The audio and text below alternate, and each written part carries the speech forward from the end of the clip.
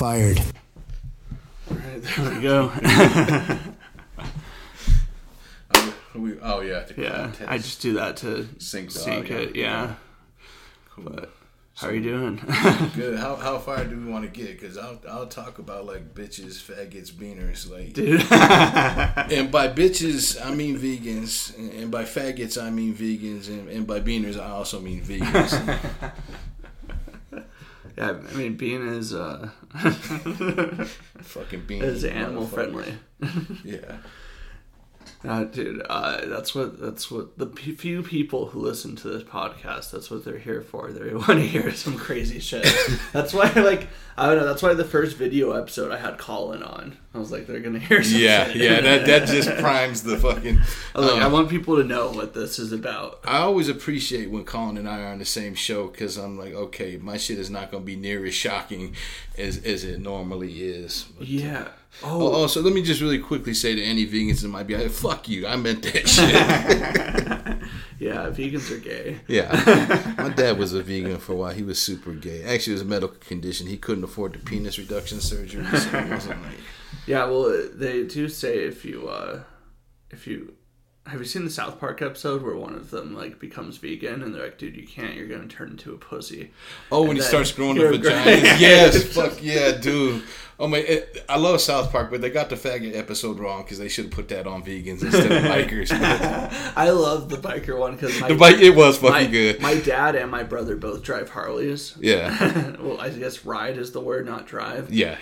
I showed that to them immediately. Oh, when I got into I got a lot of friends who were X1 percenters just to get into recovery. Like the first meeting I ever went to was full of fucking X1 percenters and shit, and I was like, because I was a gang member, and that was some of the people we hated, and they hated us. I was like, I was shocked that they were accepting, but yeah. Yeah. Okay, we're gonna talk more about that. That's crazy. Yeah, I'm just riffing. Take this where you want to go. I'm gonna flip the camera. Can I play with your nuts? Yes. I'm licking Drew's nuts. God, I'm horrid. I'm a fucking hack. Sorry. Flip that. That's cool. Now we can see ourselves. Yeah. Now I can see how fat I look. I just want to know that we're actually both getting into the shot well. The tattoo says daddy. It actually says chub daddy, and I got that before I knew that was a gay thing, but I'm probably a little bit gay. So how long ago did you get that tattoo? Fuck, it was forever ago. I picked up a name in recovery. It was I used to always say, want to see my chubby, and just like a stupid catchphrase way before I was doing comedy. And one night I dropped trow on these girls that were staring at us at a Village Inn parking lot, so they started calling me Chubby and Chubs and Chub Daddy after that. I was actually skinny when they started calling me that, so I had this Chub Daddy tattoo. When I'd be driving Lyft and gay dudes would hit on me, I'm working into it, and I was like, why? Am I putting off a vibe? But I'm also Buddhist, and I had the Buddhist flag on the dash, and it looks a lot like the gay pride flag, so I was just advertising, because my body type by that time, being overweight, would be Chub Daddy in the gay community. So I got Chub Daddy tattooed on my arm, and what they think is a gay pride flag on the dashboard. Like, dudes would literally invite me in. One dude gave me a massage one night while I was driving. It was fucking good. I almost sucked his dick for real.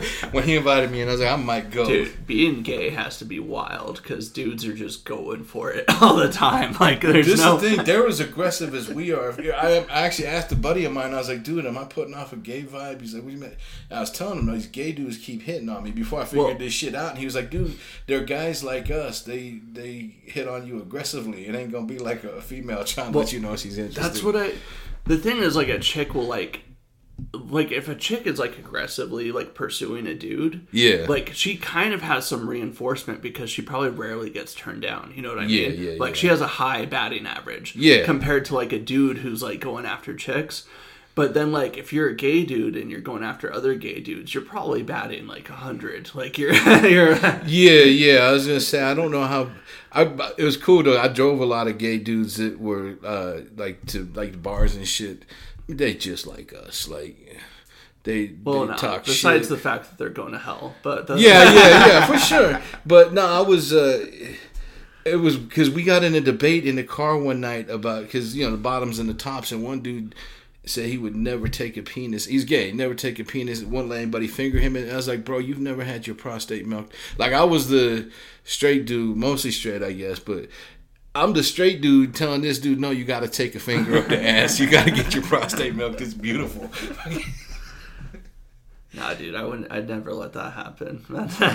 Dude, you say that. All I'm saying is this: if it were someone to ever like lube up and slip it in and do it, you would be like, oh my god, like that's what people say. But you'd be like, call me gay. There's just something. I almost.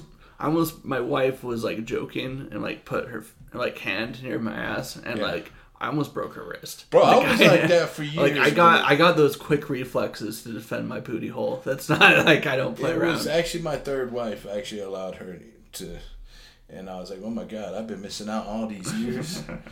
Holy shit. Jeez. So. It's kind of like don't be dirtier than the opener. Where do we go from here? Don't be dirtier than the opener. Yeah, we just shot our load. Yeah, well, we were talking about Colin having him on shows. Yeah, it is. It's a nice buffer because sometimes my shit for an audience that's not used to me is way too out there, and Colin makes me look like fucking G-rated sometimes. Well, that's we did. What was that show About Time with Buck saying? Yeah, the charity show. Yeah, that was awesome. I was like, dude, that was a fun show. But like, I wasn't even worried a little bit because I was like, Colin's following me. So, like, if they don't, like, if they think I'm an asshole, they're not. I can't remember where I was. I think you were both after me, but I had that in. Where I know we're all three towards the end, but I had it in my head like, okay, fuck, Colin's got my back. I love that motherfucker too. He is so fucking hilarious, man. Colin is a great dude. Yeah, like there's a very few like genuine people in comedy because like you're right. There's a lot of people who are like doing it for the wrong reasons. Lots of people who have like personality crisis and that's why they're doing comedy. Or there's a lot of people that their comedy personality is not the real person. Yeah. And like Colin come across as abrasive and racist and all that good shit, but the actual core personality is Colin. Well, and the thing is like he's just a genuine and all the stuff where anyone could be like he's racist, like he's always going for a joke. No. Like he doesn't have like bad intent in him at all. Anybody, the only people that think Colin is really racist is white people. I mean, that's always the motherfuckers calling him. It's the same bitch. I got a bit that I do, and there's some Spanish words in it, and one of them. I won't go through the thing, but it's like Los Gallos Negros Grande, and it means big black roosters, but it can be translated to big black cocks, and I don't even do the. But I got white boys in the feed all the time talking about he said the N word twice in Spanish. It's like, bitch, learn Spanish because that is not the N word. I would have said mayate if I was trying to say the N word in Spanish. You stupid fuck. Yeah, that's not the N word. I didn't even know there is one in Spanish.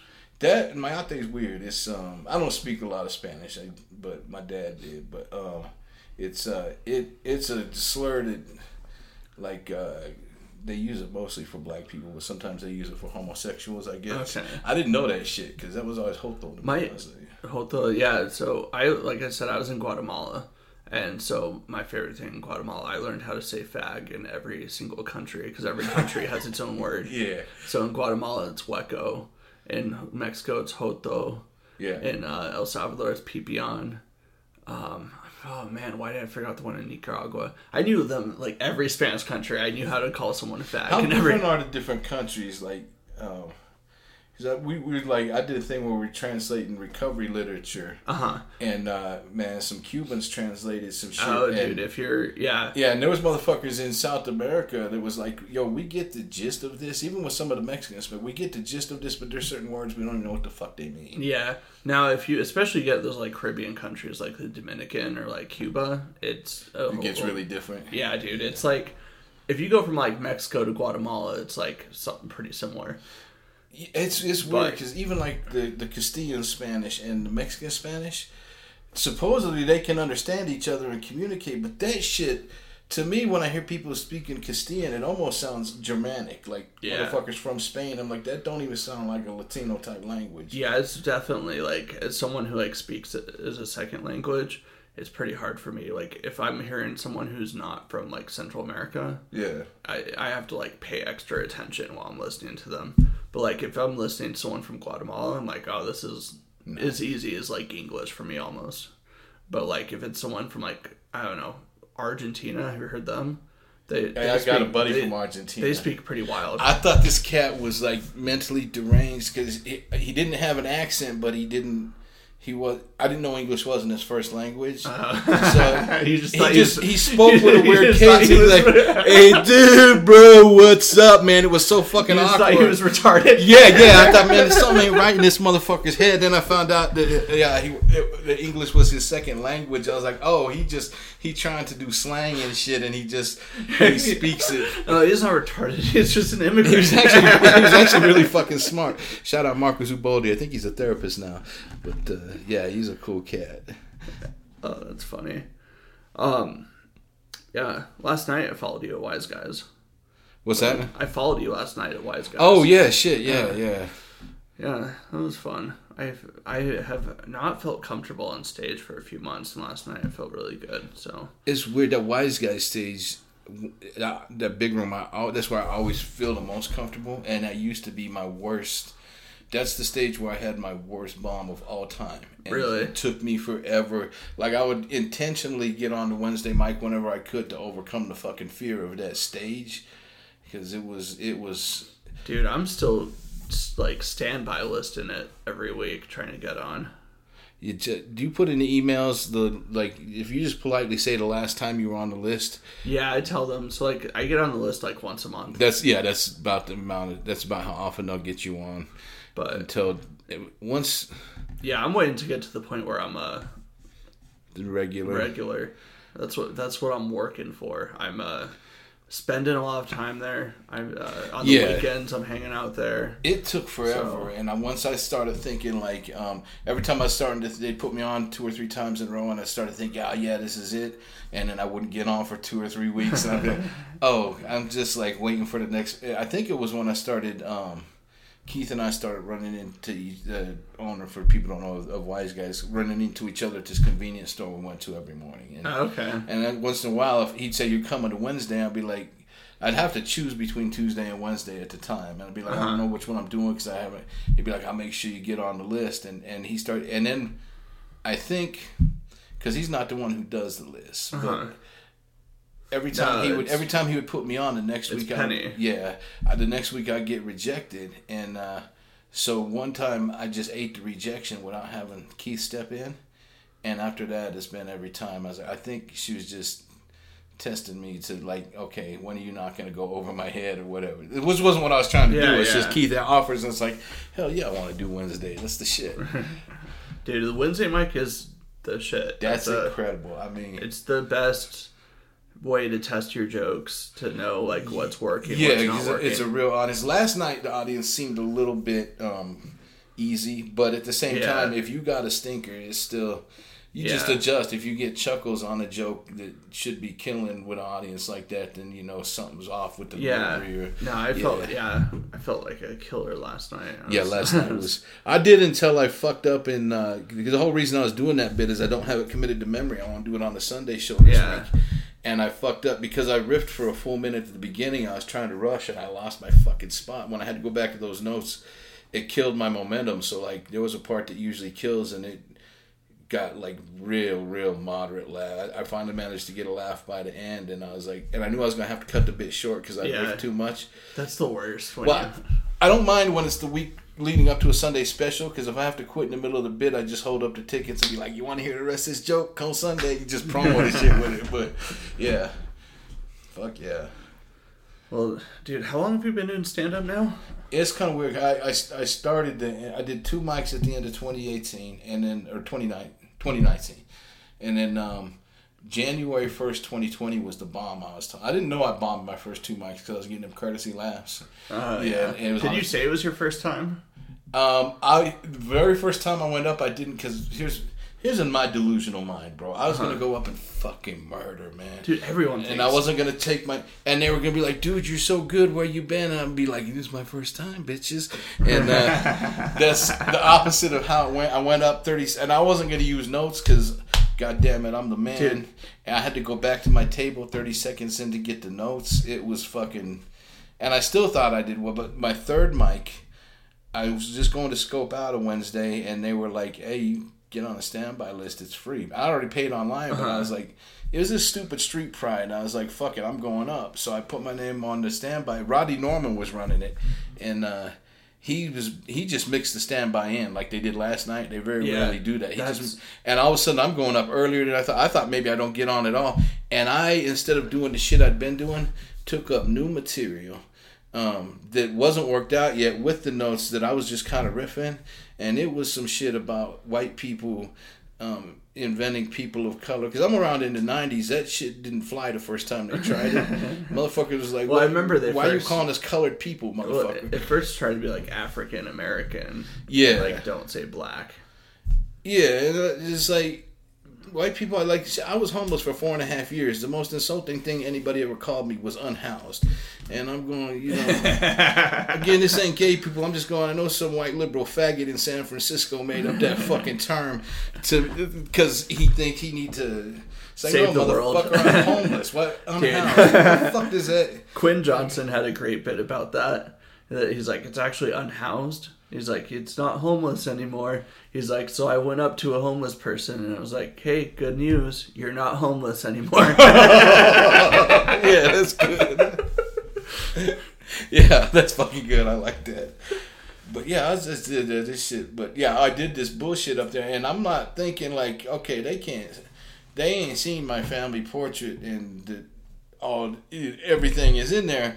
They just looking at this bald-headed, white, skinhead-looking motherfucker, and I'm up there sounding like an absolute racist with some shit that's not dude. It was that no groans, just fucking silence, man. There might have been a couple chuckles that I don't remember, but it was fucking silence, and I knew, and it was so bad, like it was one of those bombs that's so bad that other comics. It was too cringe for them to look you in the eye after. No. Rodney Norman didn't even make eye contact, and he'll usually roast your ass after you. He didn't even make, and I'm sure he doesn't remember that. It was my third time ever on stage. So then I sometimes I couldn't afford to go because I was like doing the fucking DoorDash and shit, living in the car. Damn, dude, I don't think I've bombed that hard. Yeah, I did. It's the worst I've bombed. I've bombed pretty hard. Yeah, it's good to get out the way early, but then I went a few months sometimes because I couldn't go and let me write something down, like work a bit real solid, and by the time I was ready to go back, fucking COVID hit, and then Wise Guys opened a month later. I didn't know it. I sat out for 18 months because I'm listening to National Comics on a podcast talking about everything shut down. I sat out for 18 fucking months after that bomb. It was fucking horrible. So I didn't come back till like, oh, this was a simple question. How long you been doing this? I didn't come back till like June of 2021, whatever. Yeah. Wow. It was fucked up. So I don't know. That's like 2 months before I moved here. That's how long I've been doing comedy. It's long, but not long. Yeah. Nah, dude, that's a rough bomb though. It was I'm real glad I had the experience now because nothing. That's about as bad as you can bomb, other than if I was to do that for like 30 minutes. But I had probably my worst bomb ever was like my 4th time ever doing stand up. Yeah, that was my third. It was at the Wednesday open mic at the local club up in Washington, and this time my dad came and brought a buddy of his. Yeah. And so like one of his good friends came with him too, and like we're gonna watch my son do comedy. And like my second so my first time ever on stage wasn't that great. My second time ever, I got a pretty decent amount of laughs. So I was like, oh shit, I'm pretty good. Yeah. And so I told my dad, I showed him the video too, and he was like, oh, that's not bad.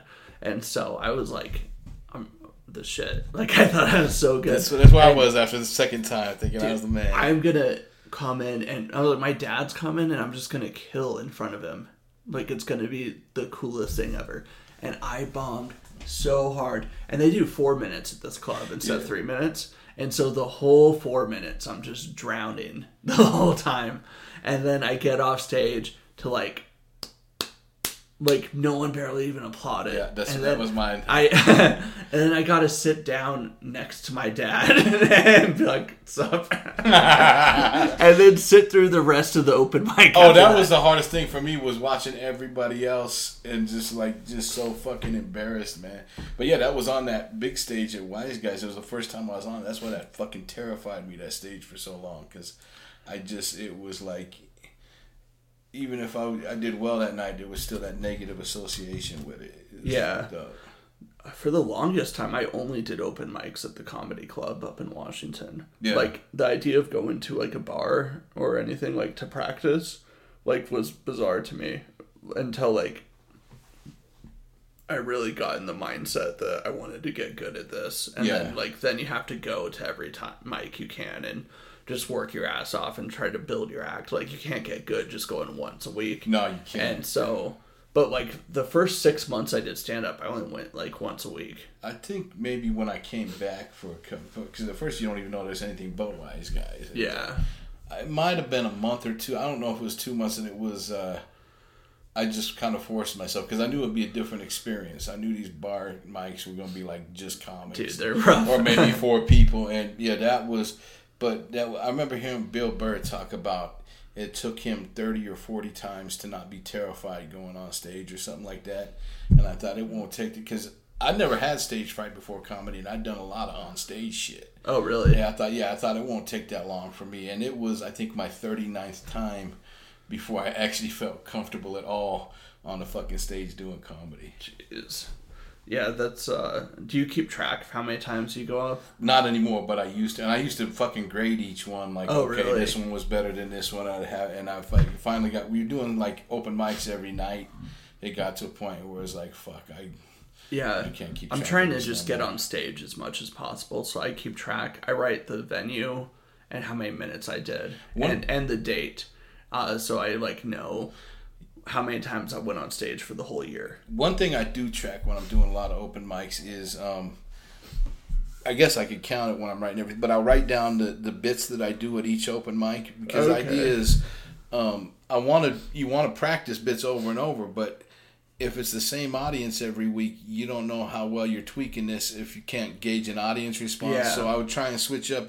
Back when Athena's was open, like, if I did this bit at Athena's, I can do it again at Cafe on First, shit like that. And I would just rotate shit around so that I wasn't doing the same shit for the same audiences, but still being able to practice everything. But so I'm going to start hitting a lot right now, but moving from my car into a place and wrecking my vehicle and all that shit, I've been doing just like the Wise Guys mics for a couple months now, so I need to, other than Cafe on First once in a while. Yeah, well, they've cut down a lot of mics, like Athena's is gone. Athena's, they're at the Alliance Theater now. Yeah, I just got the text this week. Yeah. And then there was Improv Broadway here in Provo, which you never went to, but... I was about to come to that just because I wanted to see the looks on motherfuckers' faces when I came in and worked that degree of clean, and then it went away. I don't think you could do it. I've never seen you. I do work clean when I have to, but... I know that's next level clean. I have bits that some of my bits people don't know they're not dirty because of who I am and because I say motherfucker a lot when I talk. Yeah. But it's not, if I just cut out the way I normally talk and be conscious of not using, I guess, filler words, but it's not really for the stage. It's just how I talk when I'm talking to people. That's the thing. All of my material is technically clean. Like, I don't really... You're right. I never thought of that. Yeah, I don't think anyone knows that. But, like, I sometimes swear on stage, but, like, if I take out all the swear words... this one, I can, like, because I don't make sex jokes. And so, but, like, here's the thing, like, is a school shooting joke clean? It's probably no, it's not. But so, yeah, you're right. Yeah, but like, I don't swear and I don't make sex jokes, and I feel like in Utah at least that's kind of the standard for clean. Yeah, and it's kind of weird too because people like even in comedy in general when they say PG-13. That's the first time I heard PG-13. I was like, oh, so I can say fuck one time and just don't talk about sex and maybe titties. And they're like, no, you can't say fuck at all. I'm like, that's not PG-13. That's you're allowed one. Yes, exactly. PG-13 movies. You can actually show your dick for 2 seconds. One titty shot. And and it's like, so yeah, I can talk about titties once and say fuck once. No, I don't think I have titty jokes, but I should. I'm not above that.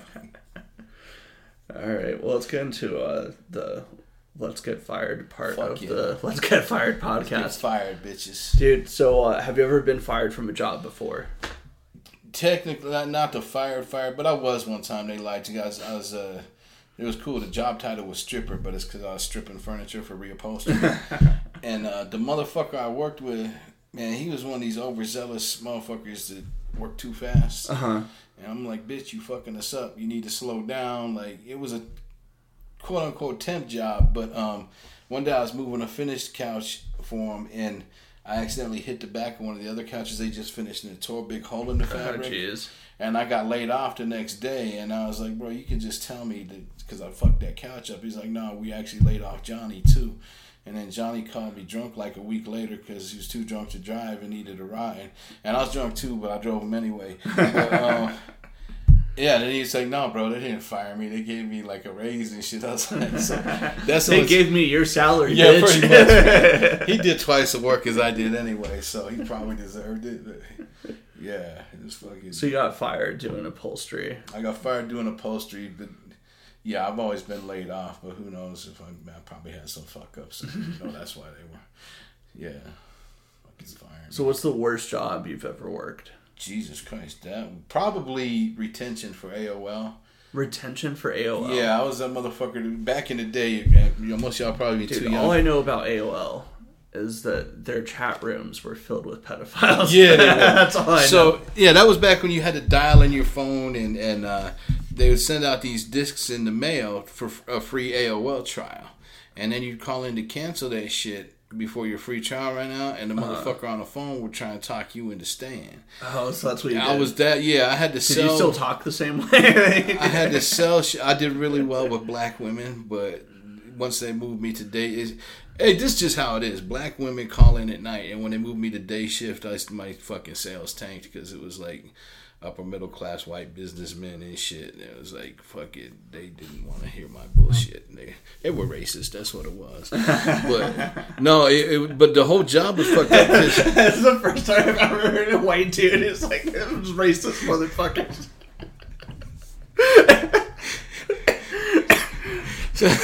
These motherfuckers, you're trying to sell somebody some shit they already don't want. You're trying to sell it back to them. But it was also a thing where if you hadn't done it too much, they just throw you a free month. Okay. And so, like, it became a thing where people knew if you get free AOL, you just call to cancel, they'll throw you a free month on there. But then that shit would run out. That was one of them jobs I dreaded going. I've had a few like that, but I've done so many jobs. But even the physical labor jobs weren't as bad as that. I hated that. Yeah, a lot of places still like do that strategy at least, because like I just tried to cancel my HBO Max. Yeah. And they were like, "How about half price for 3 months?" Where I was like, "Deal." Yeah. So. Hell yeah! Actually, I mean, you learn about this shit. If I am having a problem with a company, I immediately tell them I want to quit, transfer to your retention department. Or whatever the fuck you call to save our customer department, whatever the fuck it is, because a lot of them don't call it retention anymore. Transfer, because those motherfuckers will have more authority to offer you free shit and price reductions and shit. So that sounds like a shitty job, though. I remember I worked for Comcast. Yeah. I did technical support for Comcast, and the retention department was right next to my cubicle. And those dudes look so sad. Yeah, it's like a miserable fucking existence, man. It's like you just getting shit on all. The only people who did really well there and liked it were complete fucking narcissists who had. And here's the other fucked up thing about AOL, and I'll just say because fuck them.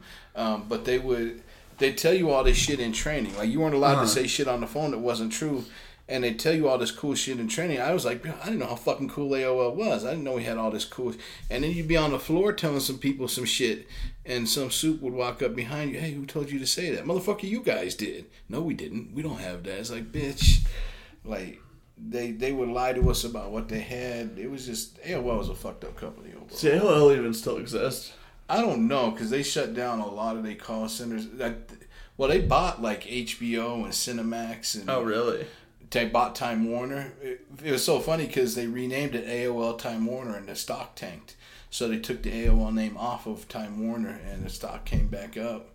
So I don't know if they still exist as the parent company or they've changed their name, but okay, but their spirit's still there. Yeah, that's another thing I hate about them motherfuckers because they one of the things they build themselves as is family friendly and we got the best parental controls, and it's like. Do the people calling in know that you're the same motherfucker showing their kids Skinamax at night? Like, why they need the parental controls in the first place? Because you own that company, bitch. Yeah, dude. All these companies are super shady, and they all, like, They all own like companies that like are subsidiaries and working in each other's like against each other's interests. Yeah, it's fucking. When I worked for Comcast, I found out I didn't know Comcast owns Universal. Yeah, I didn't know. And so like Comcast owns Universal, and like so if you like get the streaming service like Peacock and NBC and Universal, that's all owned by Comcast. Yeah. That was a sweet part of the job, though. I'd get free tickets every year to Universal Studios in Hollywood. Oh, that's cool. Yeah. I've been there since I was a kid. Yeah, we went there twice. But, yeah, that job sucked. So what's your favorite job you've ever worked? Jesus Christ, does comedy count? We get paid for that technically. I mean, do we? Yeah, I was just saying, I never even made enough on it when I was living in my car to not have to DoorDash though. So. Yeah, I mean, the most I made was definitely last year. And I think last year I made maybe $1,200 from comedy. So... nothing. I'm not trying to big. I made like $5,500 last year, and that was insane. It was like, really? It'll be years before I do that again. No, it won't. I think I've made like why not? $1,100. I do feel like this year I'm like not on pace. I had a lot of regular gigs last year that got shut down. Yeah, like the bars aren't even there anymore. Yeah, this year has been rough. I haven't had a lot of bookings, but I'm like the year's still short. Like, yeah, that's true. We're still early. Well, like the bar shows actually pick up in the summertime, but they don't usually pay great either. No, that's like $50. Yeah, $50 if you get to be. Some of the ones like shout out Marcus Whistler, the and a bag of chips, bearded boombox shit. Some of the ones like you out of state with them, like Evanston, man. I'm almost mad at that motherfucker didn't take me on the last Evanston trip. But no, I went to Evanston and they tipped the fucking. They throw shit in that tip jar. Oh, really? Yeah, I think the base was $50 and I walked away with like $100 just because. And they put us up in free hotel rooms, free meals. Oh, that's sick. Yeah, last year I did get a hotel in Washington, and like they have a comedy club inside the hotel, and so I featured. So I got $100 to feature and a free hotel room. Yeah, that's cool. Yeah, well, the Evanston thing was crazy because the hotel staff treated you like you were fucking rock stars because you just comedians on the road, but they thought you were some sort of shit. It's like, bitch, people barely know my name, where I'm from. They have no idea. Yeah, but it felt good though. Yeah, that's a fun thing. I mean, I think you were doing a bit about like getting recognized once, but then you got recognized for being a DoorDasher. That was some true shit. I was door dashing in Lehigh, the nice part, and these 3 teenage girls came running down the street talking about, "Can we take a picture with you?" And I was like, I'm thinking, Jesus, this is like not only the wrong neighborhood, because I do get recognized in shitty neighborhoods a lot, but like this is not only the wrong neighborhood, this is age inappropriate. Where these bitches seeing my show, and they were literally on a scavenger hunt with a church group, and they needed a picture with a total stranger, and it was like, oh fuck this. Like my ego went from to oh yeah, I'm just a fucking. My ego got so high when I first started doing open mics. Yeah, me too. Like there was this dude who like ran like a bi-monthly like showcase, and it was at a piano bar, and it was like a pretty nice room, and I didn't get paid to do it, but like it looked like a legit like club. Yeah. And sometimes he'd pack it up, and so this was like I was 6 months in, and I was like doing his shows like once a month, and that's once a month where I can do 15 minutes, and that was like so beneficial when I was starting out. But like people, sometimes he'd pack the place, so like people. I remember, like, when Amanda and I first started dating, there were, like, Amanda didn't know how, like, low of an open micer I was. Mm-hmm. Like, she just knew that this guy she's dating is doing comedy. But, like, I'd take Amanda out for ice cream, and I remember one time this dude, like, recognized me. He was like, dude, you were so funny. And he's like, your autistic jokes are so funny. And then he had his autistic son right there with the ice cream. He's like, this is my son, he has autism. I thought your jokes were so funny. And I remember like Amanda was like, oh, this is cool, like Drew's getting recognized. Yeah, on a date, that's cool, because the first time you get recognized is the best like anyway. Dude, I was like, dude, I'm a fucking baller. Like, yeah, I ain't gonna lie, I don't count my very first time because I was literally standing out in front of City Limits Tavern next to a poster that had my face on it. And this dude walks by, you're the guy on the poster. And but I was at a Maverick convenience store one day, and this dude in the car next to me rolls down. Aren't you that comedian that does Wise Guys? And it was in Utah County. Like, it was technically just over the border. Yeah. I was like, oh my God. You just don't forget that first time somebody recognizes you. The first time for me was at a Jimmy John's. And the dude who was working at Jimmy John's, he was like, hey, I saw you at the comedy club. You were good. And I was like, it even feels weird for me to talk about the first time I got recognized because, like, bitch, nobody still knows who you are. No, dude, nobody. When I was doing music, more people knew who I was. Nobody knows who any of us are. Yeah, you got the regulars and Wise Guys that get to know your name or whatever bar you're doing. But you were talking about that 15 minutes you got to do. That was I got shot EK because he started putting me on the Provo Uncensored shows, and it was like that 15 minutes every month was so huge. Like for me. It was an ego thing, but just to be able to run 15 minutes at a time instead of 3 or 5 minutes here. I did that show once, and it was pretty rough. I mean, I had a good set, but the crowd was talking the whole time. So I was supposed to do 20 minutes, I think, or 15. I thought you did your full time. I was there. You were there. Okay. Well, I did my full time, but I only did half my material because I was busy talking to the crowd and trying to get them to shut up. One motherfucker. We should have prepped you for that. None of us thought because that bar is some different type of shit. Like, well, and the thing is, like, if you're gonna hang out in the back and play pool and talk, whatever, like, I don't care. Like, you didn't know there was gonna be a comedy show, but the people who come and sit right in front of the stage to watch the show and they won't stop talking to their friends, then go to the fucking back of the bar. Yeah, EK after that actually started pulling people aside when they were doing that, but that was the thing it was good for me to be new dealing with that, but they're actually fucking listening. That would blow my mind about that bar before they closed. It was like, even the motherfuckers in the back playing pool. Or you got the people sitting at the bar, which is in the back and facing the wrong way, and you think none of them are listening. When motherfuckers would come up from the pool table and drop money in a tip bucket, it was like, oh, this is like them listening to the radio. They're being entertained, but they're doing other shit. They're just listening to us. Yeah. It was some wild shit, but I wish I did that show more because I lose my shit. Not like I don't go off on people, but I lose my rhythm real easy at bar shows now if I don't have them engaged because I don't have that regular. Yeah, if they're not engaged, I usually don't start. Like I do everything I can to get them engaged. Yeah. Like so, I remember I did one of Buck's shows in West Valley at Wingnuts. And the Wingnuts shows were actually good, though. Dude, he packed those places. Yeah. They were filled up. Yeah, the problem was the lighting sucked. And this was the first Wingnuts show he ever put on. Okay. So this was like, I think he was still like testing the waters, and like 4 comics went on before me, and they all bombed. I'm not gonna name names, but like they all bombed. I will. No, I'm just kidding. I don't even know who the fuck they were. If I told you the names, you'd be like, "That checks out." Yeah, I don't shit talk other comics. Like you know, what I mean? I really don't. I think it's some fucked up shit. Like you never like how you're not telling. You wouldn't. I don't think you would tell me those names off the air. But if you did, it wouldn't be like shit talking them because it's just motherfuckers who ain't good shit talk. And one of them isn't bad. One of the dudes who bombed, but he just didn't have the confidence to try to like get the crowd under control. Because what happened is the first like 2 rows of people are like paying attention.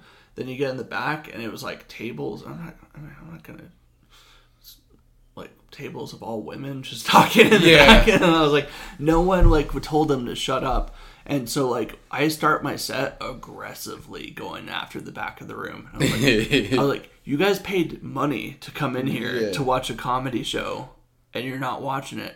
And then they keep talking, and I was like, hey, shut the fuck up. And I just went after them so hard that, like, I could see Buck getting, like, nervous. Because, like, I was being... But I pulled them back, and I had a pretty good set. But, like, I would have ate a bag of dicks if I didn't address that they weren't paying attention. Right. I don't know if this... I saw some crazy... And I used it. I was on that Bar Named Sue show one time. And it might as well have been an open mic because as comics came in, they just started putting people on the showcase that wanted to be on. Uh-huh. It was like, well, yeah, but it was... Bar Named Sue, if you ever done that, the one down on State, it's not set up for comedy. Like, and most of them don't know there's going to be a comedy show there that night. And like the first table is so far back from the stage, and there's only a couple tables that are situated to even be looking at you, and they're all talking. It's loud, And I see EK walk in the back of the room before the show, like listening to shit, like listening to the speakers. I'm like, what the fuck? He goes up, man, and they're like, people would either talk to the couple tables that were listening, or they try and shout down the crowd. Nobody did what you did, and that probably would have worked too. But but they try and talk over the crowd or get real loud. And EK went up there, and he stood there for like 15 seconds and smiled, like just this shit-eating grin. It was in silence, and all of a sudden, the room went dead silent, and he had him the whole fucking time. Oh, and really? I was like up 2 after him. I did the same shit, but it only took about 7 or 8 seconds. And I was like, oh, this is a neat little trick. When they talk and just sit there for a minute, and they're like, why this motherfucker sitting there? It was cool.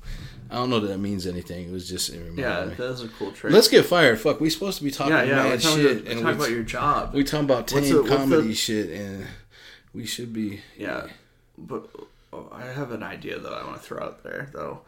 Something that does make me cringe is like at an open mic, if you're at like a bar or something, and like the people at the bar didn't know there was going to be comedy.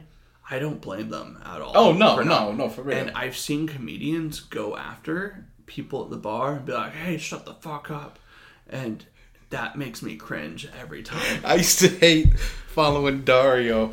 I love you, Dario, but I used to hate following Dario at the Ice House when it was open. And this ain't the Ice House in LA. This was a shitty bar in Utah that's still there, but they don't hold comedy there anymore, so fuck them. But Dario does the crowd work, and he shits on people, and I'm like, this motherfucker's gonna walk half this crowd or have them hostile because they don't know there's gonna be comedy there, and he's shitting on the people. And I'm like, motherfucker, just let me go up before Dario. Yeah, crowd work is rough for no Dario is so good at crowd work too, but I was like, he's just gonna piss these people off because they don't even know they're here. Sometimes you get them, but it's like, oh shit, no, he's gonna have them hostile before I even get on stage. We've just been talking about comedy though. What's your best job? My best job? Yeah. See, that's I've had some I've liked. Oh yeah. We're talking about. I said, does comedy count? If comedy counts, it's definitely comedy. But until I can support myself exclusively with that, then I don't think it does. Yeah, I don't think that counts. I was a lifeguard for a summer at Raging Waters. It paid shit, but that was fucking fun. Did we just kill something on the computer? Nah, dude. ESPN just wanted to give me a notice, and I don't have my notifications. Like we ran out of a battery or some shit. Yeah, that was cool. I played poker for a little while, real low level, but it got me by. But you quit loving shit like that when you have to do it. Yeah. It was. I just didn't love it like when I was supplementing my income in like illegal games here. But when I moved to Nevada and started doing it exclusively, there was a suck factor to it. Fuck. Dude, I've had so many fucking jobs. I'm 50 years old and I've never had a career. Probably some of the shit I've done, believe it or not, because it's obvious I was probably in trouble as a juvenile. But the worst thing I've had as an adult is an investigation for aggravated assault, and there was no conviction or court case. It just, I mean, I did this shit. The statute of limitations is up, so fuck it. But so I don't have anything on my record. So I've worked a lot of jobs with like youth corrections. Now it's called juvenile justice or private subcontractors. And those jobs are cool, but you burn out on them too. They're very demanding. Yeah. So it'd be tough to pick. If I had to pick just a favorite, probably when I was a teenager, working at Raging Waters. You know, sometimes a girl come down the slide and titties would pop out. That was nice. Dude, that's a bummer. That's been just all downhill from there. Oh shit, that's life, man. It's just I've had most of the jobs I've had, I've not minded. It's like, I don't know. Not working is always better than working. Unless it's comedy. Like, when you do a comedy, you're getting paid to do some shit you would do for free. Yeah, that is the thing. Like, that's the thing. You don't have to pay me to go to an open mic. And then I get to do a show in front of, like, an actual audience and I get paid to do it. Yeah, there's certain... it's weird because you would do shit for free, but you got to still value yourself. And it's like... Yeah. Okay, I'll do the charity shows for free for sure. There's certain exceptions, but most of the time it's like, no, I gotta get paid. Yeah. Paid a certain amount. But even then, I'm so low level. Like a $50 show is nice. I think the most I've ever made in one show was like $300. What's the worst thing you've ever done on the clock? Like I heard you ask this. I ask everyone this. Everybody's jerked off on the clock. I've done that. I've had sex in the office. This hasn't been since before I got clean. I've been clean since I was 24 years old. I'm almost 51. But, man, I fucking used to steal crazy shit. Everybody, so check it. There was this, when I was working for, I'll just say it, fuck it. I was working for Genesis. It was this youth program at the point of the mountain. It used to be, first it was the women's facility, like an actual prison. Uh-huh. Then it was the firefighters, the flamingos, the dudes that they sent out to fight forest fires. Uh-huh. Eventually they turned it into a work camp where they put motherfuckers in there and take them out in the community on work projects and shit. Uh-huh. It was either front end kids or back end kids coming out of secure care. And there was a closet, like a lot of us was ex gang members and shit like that. So they'd have like the fucking Bob Barker jackets and shit. And like my first time taking kids on a work crew, I wasn't wearing their same shit, but I was dressed so similar. It was at Tracy Aviary in Salt Lake, and when the bitch walks up and starts telling me, like, cleaning up the bird shit over here, and I was like, the fucking staff got to do this too? She said, oh, shit, I thought you was one of the kids. Because I was, like, probably 21 years old and looking like these motherfuckers. But, yeah, there was the supply closet with all the clothes. Uh-huh. The dude had the key, and he would let us in there at night, and we would just clean that motherfucker out and steal all the shit. And then when they took the key away from him, because they figured out what was going on, we just figured out how to jimmy that lock. Wanted? Like the jackets, the fucking... They was Bob Barker pants, but they was Dickie type pants. Like Dickies was the brand, uh-huh. But yeah, they had imitation Chuck Taylor shoes. The same thing. I think they were Bob Barkers, but they looked like the old canvas Chuck Taylors. Uh-huh. We robbed the fuck out that place, man. So that's probably the worst thing I done is stealing from work. Even though you always put on them questionnaires, you never stole from work. But when before I got clean, but yeah, now I don't shit where I eat. But I haven't had sex in the office. I was doing real estate for a while. I fucked in the office. They probably had cameras and I didn't know it, but especially with all them computers in there. But dude, that's wild. You getting confused though for like one of the kids? Oh, dude, I had it's kind of similar but different. So like a month ago, I was like having heart pains. And I was like, what's going on with me? And right now I don't have health insurance. Yeah. So I went to the free volunteer clinic. Yeah, you thought like that. They thought they was like, where's the patient? Dude, I get in there and I'm the only white dude. Yeah. And I'm like, well, I guess I'm doing this. So then they bring me back into the exam room and then I'm waiting for the doctor to come in. The doctor comes in, looks at me. And is like, oh, do you have a patient with you? And I was like, dude, I am the patient. And he's like, oh, I'm so sorry. You look like a volunteer. That's what he said. Spoke to him in Spanish and told him he was only half white or something, man. Dude, he was like, you look like a volunteer. Is like the most funny racist thing I've ever heard. Yo, when I was working for Genesis, we used to use it to our advantage because, I'm probably still in the gang file. I don't think they ever, but I was in the gang file as a kid, but you can get enhanced on certain shit if you have a gang affiliation. Uh-huh. And one of the questions when you ask the kids when they come in is, what's your affiliation?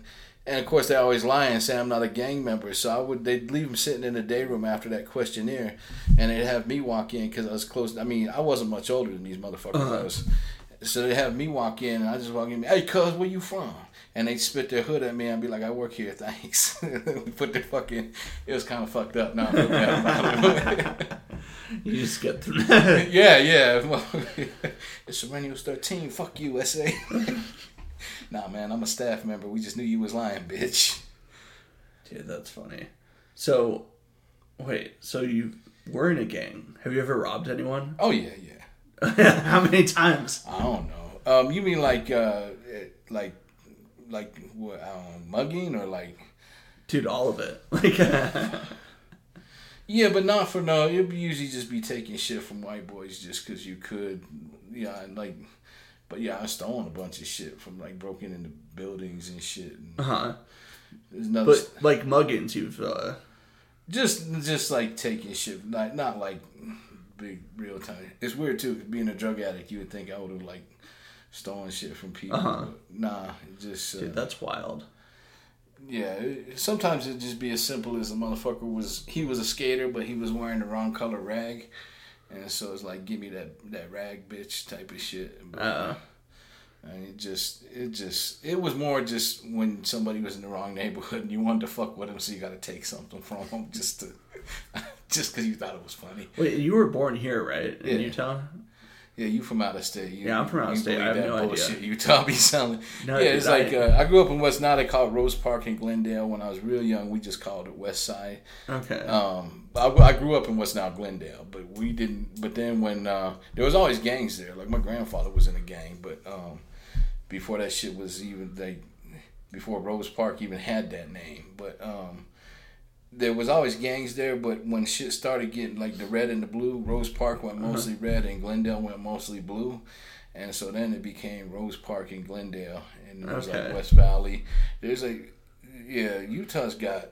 I knew there was some stuff because I don't know if you remember, Spike TV had a show back in the day called Gangland. Yeah. And they did a segment on Utah. Yeah, the people are always shocked by that because Utah sell this milquetoast image. It's weird because I used to, when I was doing the home games and shit, I was the state director for the Poker Players Alliance. And anytime anything like pari-mutuel betting, like racetracks came up to legalize here, or even the lottery, the church would obviously be against it, but motherfuckers would publish articles in the Deseret News, like op-ed pieces, like, do you really want to have the same crime rate as Las Vegas?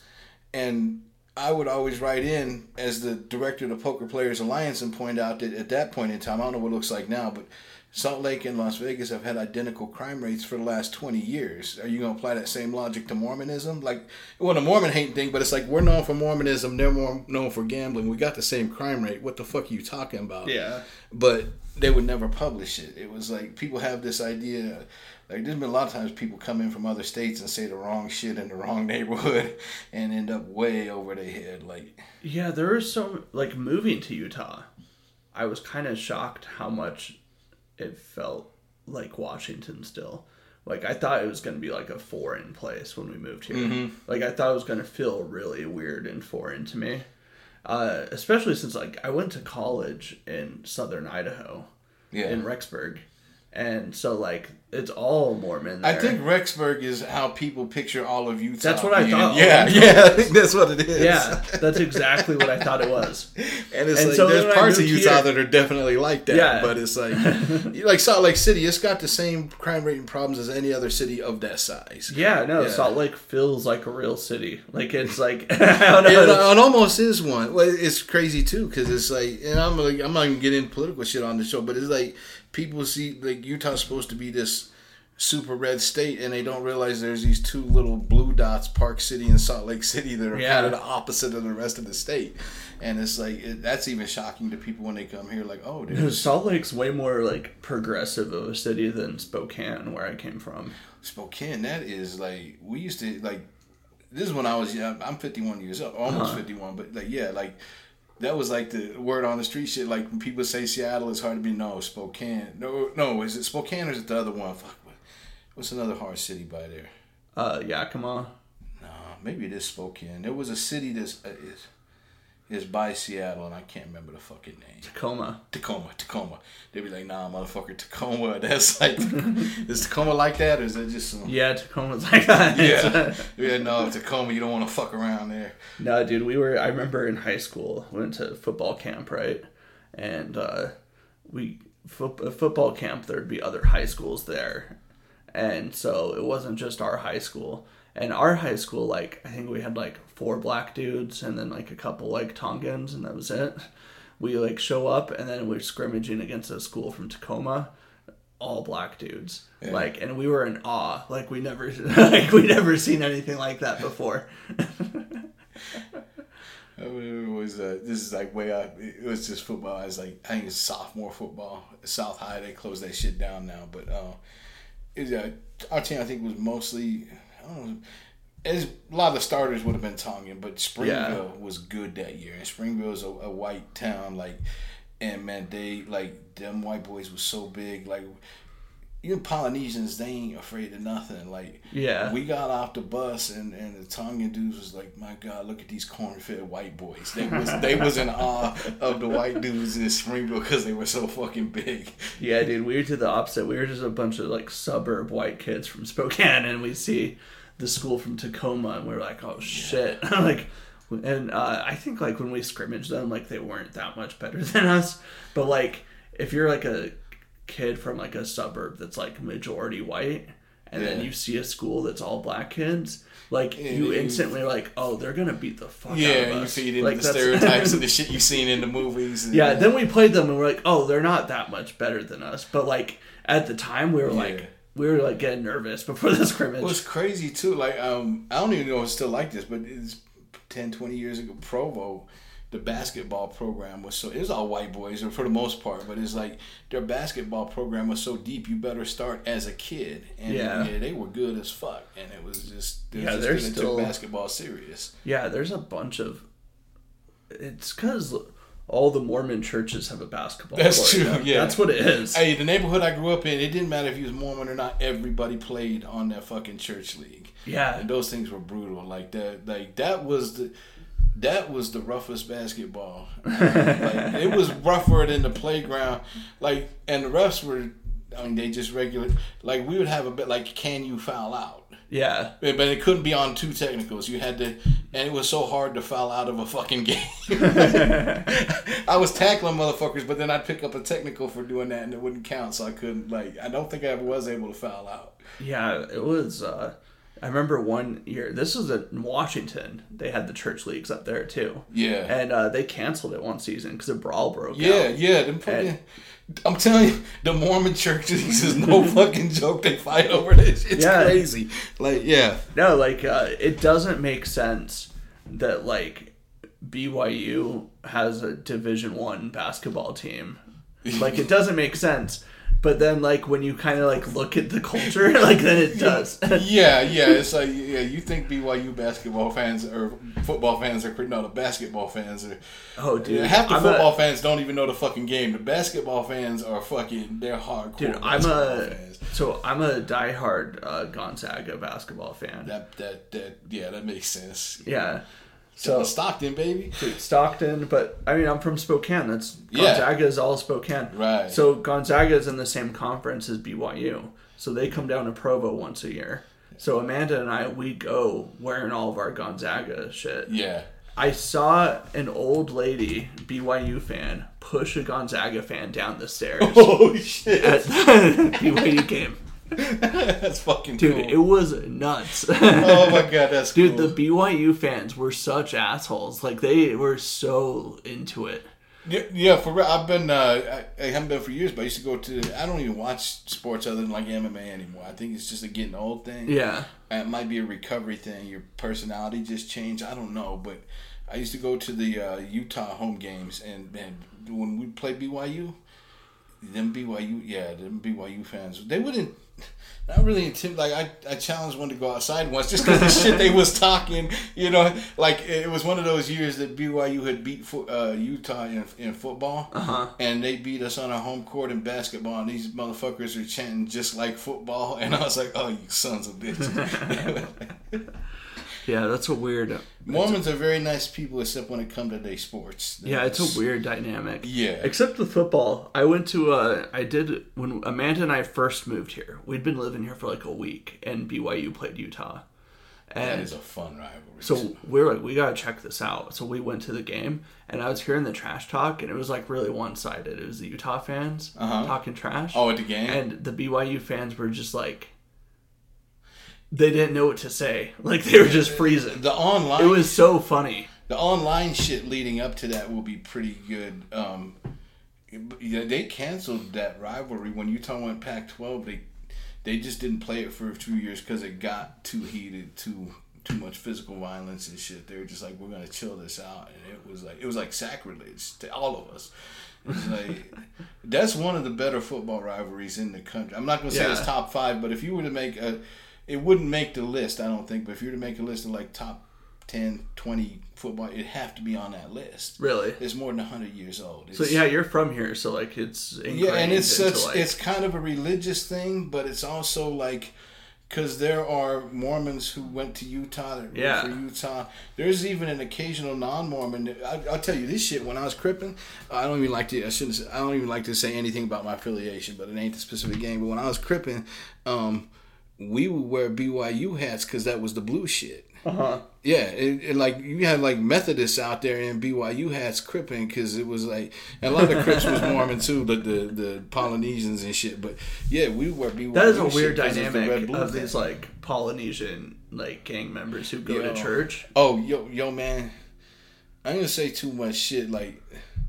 Good, because there ain't no statute of limitations on. I know straight up killers who like fucking active members of the church. Like they ain't killing people no more, but like real killers and shit that allegedly. Because I don't want to get like I don't want to answer no questions from when I was a teenager and shit. But no, I know motherfuckers who kill people who are I've seen the wrong motherfucker go to prison. Yeah, this one motherfucker got talked into because he was a juvenile. You take the blame because you get a lighter sentence. When they thought they put him in a juvenile, so they certified that motherfucker as an adult. He did 20 years. Oh fuck. Yeah, and then I worked with his fucking cousin, and I was like, "Yo, man, he didn't do that." He's like, "Yeah, none of the motherfuckers came to visit him the whole time he was in there." I was like, "Oh shit!" And I wasn't part of that shit that happened, but I was part of the same gang, so I knew the details. Dude, that's wild. So that was one of the questions I was going to ask. I was like, so you were actually in a gang? Yeah. Yeah. You don't want to say your affiliation? No, it's still active. It's still okay. It's still it's nation. It's still like Crips. Crips are not a gang. More Crips kill Crips than any other. Yeah. Than like more Crips die by Crips than die by Bloods. But it's a gang that has national reach. It's like I'm not. Yeah. Plus, I don't want to like. I was in a rap group back in the day that got like underground national radio play, and we wasn't trying to glorify shit. And I never said the gang name, but you would talk that it was gangster rap, and you would talk some of that shit. And to us, it was like showing the dark. Well, to me, not to my partner, but it was like kind of showing the part of it's entertainment, part of it's this. Hey, this ain't a good thing, but like one of the marketing strategies we had, because like. The way we blew up locally was we would talk about the neighborhoods here, but there was certain neighborhoods that like Glendale, no biggie, but like Midvale, the fucking crime rate went up when one of our songs dropped. It was called Glendale to Midvale, and like murders went up and like gang affiliated shit. And I was like, I felt horrible. I was like, oh shit, and I don't know if it was coincidence. Yeah. But it's like I hope it was. Yeah, I do too. I hope you did it. Actually, that'd be funnier. It is funnier from a comedy perspective. That is a funny thing to do. Yeah, it was like, I don't even know if I'd say the name if it wasn't still. But yeah, they've been RICO'd before, so I ain't saying this shit. Dude, that's crazy. Because like I have this perception that like. If there were gangs in Utah, that was like 15, 20 years ago, but it's still going on. Yeah, I don't know how deep, like I said, I'm not in touch with I'll still see the graffiti and shit, but one thing they did finally learn here was to take down graffiti the minute it goes up. Because that's like the fucking newspaper. Like, that's where you put death threats. That's where, like, sometimes you know who's going to die by who's crossed out on the wall. You know what I mean?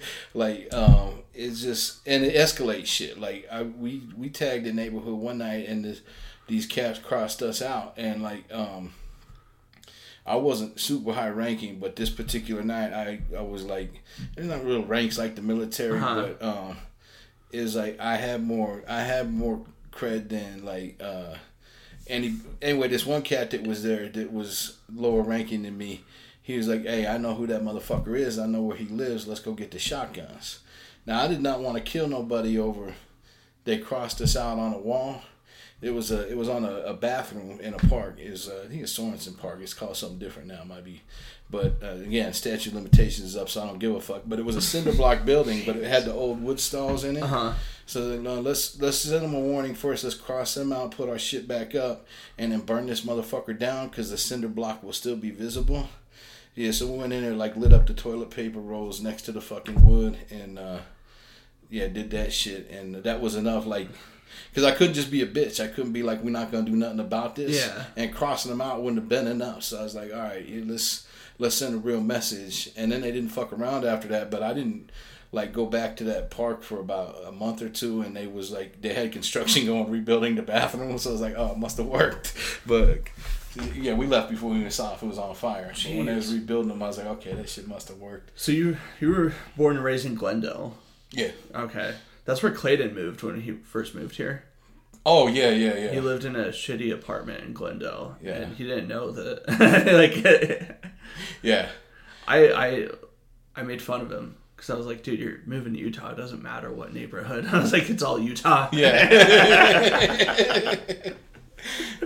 But yeah, it's like other people. Usually, if you don't fuck with people, they ain't gonna fuck with you. Yeah.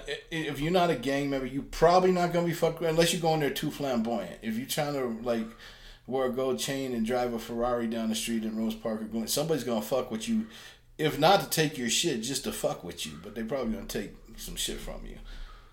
At least if it's still anything like it was. I'm so not tapped into that culture anymore. I'm just like, jeez. Yeah, so moving here blew my mind how many non-white people there were in Utah. Yeah, that's the other. Because, like, you have this impression that, like, Utah is all, like, it's just all Rice Krispie treats and white people. Yeah. Like, that's what I thought. And I moved here in the second I got here, like, just in Orem. I was like, oh, shit, there's way more brown people here than in Spokane. Yeah, I think where I grew up, the majority is Mexican now. It's like... Oh, I believe that. By far. Yeah, I mean, it was I've probably... Was it always like that? When I was younger, I think white people might have been the biggest group, but it wouldn't have been anywhere near 50%. Yeah.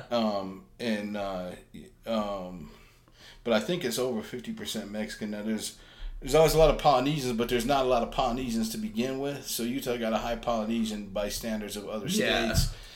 The black population here is kind of low, but what people don't realize is there's still, like, we did a black show last month. It was like all black comics and me. So pretty much a black show. And they, like, that motherfucker was sold out. It was like, it was a Club 90, but it was really? Oh, yeah, it was an Aaron Wesley show. Yeah, they had a separate room though. And yeah, I've seen it. Yeah. Amanda did one of Aaron's shows. Yeah, did she do the downstairs room? Because they got an upstairs room. We're in the downstairs room. It was the downstairs room. Yeah, there was, and it's the one where they usually play the poker. And yeah, same room. Yeah, that motherfucker was so full that they moved a bunch of tables in there, but there were people who bought tickets that had to stand up the whole show. Really? So I mean, like I said, Utah got a low percentage of black people, but there's a community. Yeah. Well, and the thing is, like, doing comedy, it's way more fun to do comedy in front of not white people. Yeah, it is. Because, dude, I've never been lectured about a joke. That's true. By someone who's not a white chick. That's like, I've only had white women. Here's the thing. I got mixed emotions on it because I used to, like, think, okay, white crowds aren't as fun. But it's kind of a double-edged sword because the type of shit... white crowds are fun for me. But a lot of times the dudes who are really way too into it are older than me and they got some views that... Like, maybe if I say some shit that is racist or homophobic or that can be interpreted that way, they really feel that way. And it's some of them. And it's like, oh, no, yeah, I'm Billy Bob, I wasn't trying to reinforce what you know. It's like I'm making fun of this shit, but in the end, I don't give a fuck. If you laugh, you laugh. I'm just trying to be, you know what I mean? That's the thing. All the jokes come from, like, a place of... All jokes come from the same place. Usually, yeah. Like, they're usually not coming from a place of hate. No, if a joke is coming from a place of hate, it's really hard to make it work, and people don't understand. It's not going to work. It's not. Unless you're at a rally, fucking Klan rally, yeah. Then it's going to kill. But you can't deliver a joke from a place, and it is. I mean, people know this anyway, but it's interesting. Like, there's certain jokes that if I do them, it's like, please let a black person be here. Yeah. So that the white people can see them laughing and know it's okay to laugh. So I have a joke that I've done about the NFL, about how they paint in the end zones and racism. Yeah, dude. That's a good joke. Homie. I do a joke about how that's retarded. And every time there's a black person in the audience, I'm like, this is going to do good. Yeah. Like, but especially if I do it in Provo. If I do it in Provo and it's all white people, it's gonna bomb so hard every time. I love just watching the racial dynamics on stage too. Cause there's certain there's shit that the black audience is cool because they're not gonna laugh if it's not funny. Yeah. But like there's downsides to everything. Like, and we're dealing in stereotypes, but fuck it, stereotypes are there for like Polynesians, black folks, some of the gay material that I do, especially when I imply that I might be gay. Yeah, dude, that's not good. Don't go over well, homie. Like, Mexicans can be like that to a degree too, but it depends. For sure. Yeah. Dude, when I lived in Guatemala, I saw gay dudes get rocks thrown at them. Yeah. No, I know in Mexico it's like but fucking. Yeah, it's just it's weird. Sometimes I like the show we just did at Club 90. I knew there were jokes that I probably shouldn't do to a black, but there is also a gay black community, and I knew some of them were there. But when I did the gay material where people are like, "Oh shit, is he gay?" That's the only motherfuckers laughing until I deliver a punchline that they go, "Okay, maybe he's not," And I never let them in by the end, because I want to do that joke about not having labels and I couldn't get I only got half the audience to cheer, but if I talk about growing up and different things and this label and that label, it basically goes from being straight to bi-curious to bi. And when I finally had sex with a man like that better, suddenly I was gay. I'm like, can I just get a round of applause? If I can just be human, and I only got half that crowd to clap, but then the punchline goes, "Thank you," because I don't understand why. Dude, the first time I saw that joke, just because he didn't want me to. I was like, just because he didn't want me to fucking. Why I gotta be a rapist? And it's like I want to deliver that because if you deliver that early, it could kill the whole set. Yeah, and I've done that. But there's 2 more tags to that joke that go into pedophilia and necrophilia that I usually don't even do, and it's by far my worst fucking. But I love it. Yeah, dude. No, what I've noticed, people in Utah are a lot. The white people I met, it's just maybe it's a Provo thing because Provo is not the same as Salt Lake. Provo white people are next level shit. They are really weird about race stuff. Like, so I can't do any jokes that like touch anything racial. Yeah. Which is like, if they're really weird about the race jokes, I know that they're also really weird around black people. That's what I've learned. Like, and sometimes it's just blatant shit too. Like, it's everywhere in any part of the nation, but like in Utah County, sometimes shit is just. Like, Springville is a real cool, laid back city, and we lived there for a while. But my wife at the time was Asian. And then I look how I look, and like people like sometimes they're like, "What's the mix?" Or they're like, "Oh, this white trash motherfucker." And I'm tattooed up, but we had next door neighbors that like, as soon as we would come in the yard, they going inside and we try to say hi, and they would the lady would only talk to my wife if the husband wasn't there. And my wife wasn't getting it. She was just like, "What?" I was like, "Because you dark and I look how I look and talk how I like." You dark and I'm probably white trash to them, or I'm some mix to them, and it was fucking wild. It was just he was not gonna give us a chance. Really? And I am dirt, like I'm scum. He's probably right about me, but yeah, my wife was raised in Springville though. It was like, what the yeah. Like, no, the people are weird. If like I don't know. Like, if you have a black friend who can't swim and you don't make fun of them... You have to make fun of them. I think you're racist. If you don't make fun of them, you're racist. When somebody fits a stereotype, it has to be pointed out. Yeah, you have to hack on. Well, and that's how, like, you bond with people of, like, different races. You kind of shit on each other and make jokes. Yeah. Like, that's how...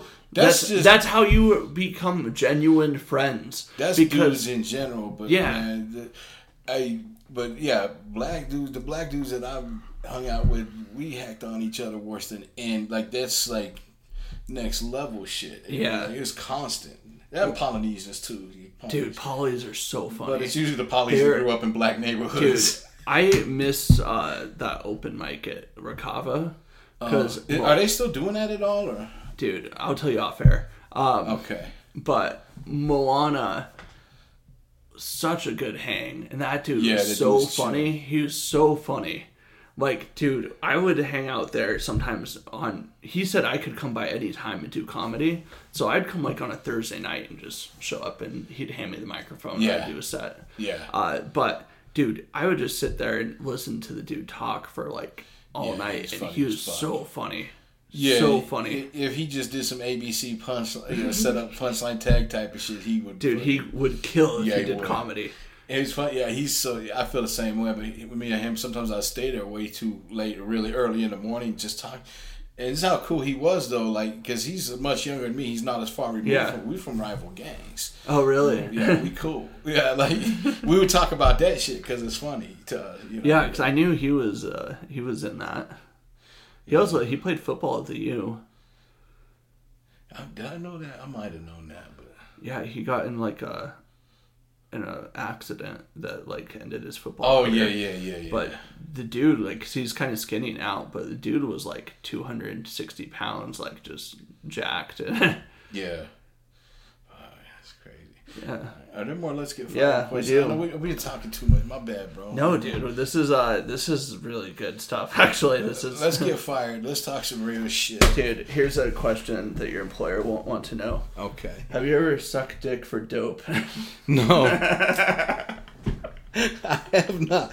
Andy Gold got a real good routine about that, though. Like, because that is a stereotype. And I would make jokes about that because it's funny, but it's like, Andy's like, nobody got in a dope game trying to get a blowjob from this guy. Like, women can suck dick for dope, but unless you're a drug dealer's gay, even then, it's too easy to get your dick sucked. Dudes will suck your dick without needing dope. Dude. All right, so the next question here. The question I have is ask if you're in a gang. Ask if you ever robbed anyone. Because these are just all fun questions for HR to hear. We robbed like the 7-Up company one time when I was like... Really? Like one of the trucks or... No, it was it was in Glendale. It was the 7-Up bottling company. And so we what we did is we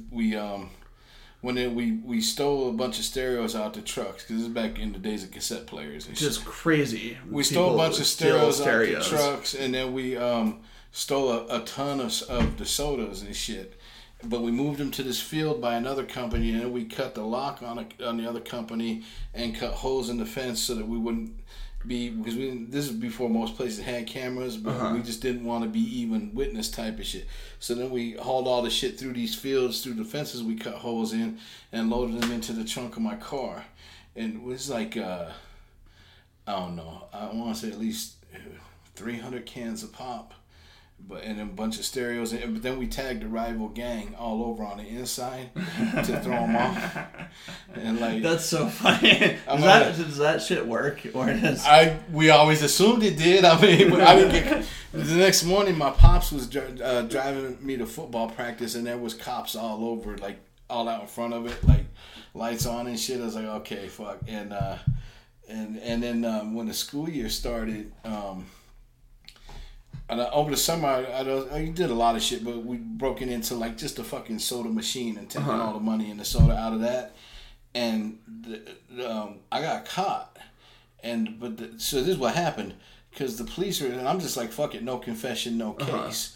Because they'll lie and say they had witnesses or your homies told on you, blah, blah, blah. But they're like, no, man, we've been hearing from people you was handing out soda and bragging about this shit. And I'm like, I don't brag about no chump. And then I was like, oh, shit, we was handing out 6 packs of soda that we stole from the 7-Up company. And, like, the vending machine, that's a misdemeanor. The shit we did at the 7-Up company was a felony. So I was like, yeah, you're right. I was lying. I confessed because my mind, and I was probably, if he started asking too many questions, he'd start linking. We wasn't like bragging to people, but homies knew, and homies tell other homies. Yeah. And it eventually gets outside of the little crew, you know, and it's like, yeah. So I was like, if he keep asking questions, it's going to come up to, no, we robbed a 7-Up company, because nobody knew we did the vending machine. Yeah. So I was like, yeah, I did rob that vending machine. We was bragging about it. And so I had to pay back like $50 in cash and like $75 worth of soda or some shit. But it was like, but yeah, I confessed to that one because like, shit, they're going to get me for a felony. Because we also fucked up some of the vehicles, and there was another company that, there was a car we wanted to stereo. But when we first went there, it was daylight. We were stupid. We went back at night, but we were throwing rocks at this car window from behind the fence trying to break it, and dented up the whole fucking car, missing the window.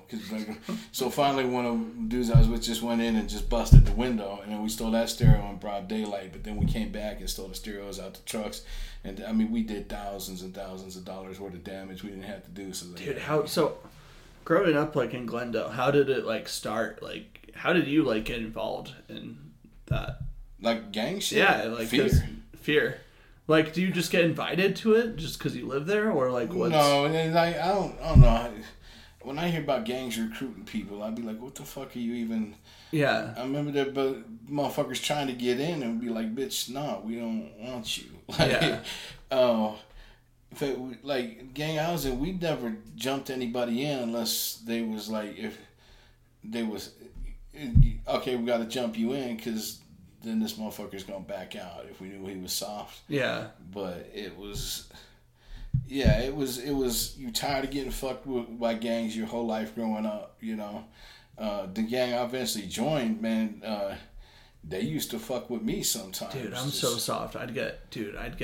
I was not hard, man. Like all of us acting. 95% of gang members are scared as fuck, but. You join a gang because you scared as fuck, and you act hard because you want people to think you're gonna hurt them before they hurt you. Yeah.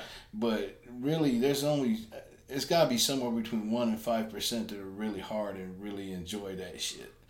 You know, dude, some people it's all. What a crazy existence to be the person who enjoys that. Mm-hmm.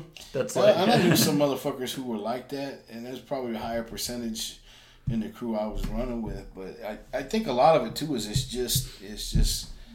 it's gonna be a crazy thing to say, but like the high school I went to was the bad high school. They closed it down while I was there, and there was a lot of sense of community pride. Like we was the poor kids, you know. It was like South High, and gang membership shot up the summer after that, and that's when I joined. And I know it had something to do with that, but it was.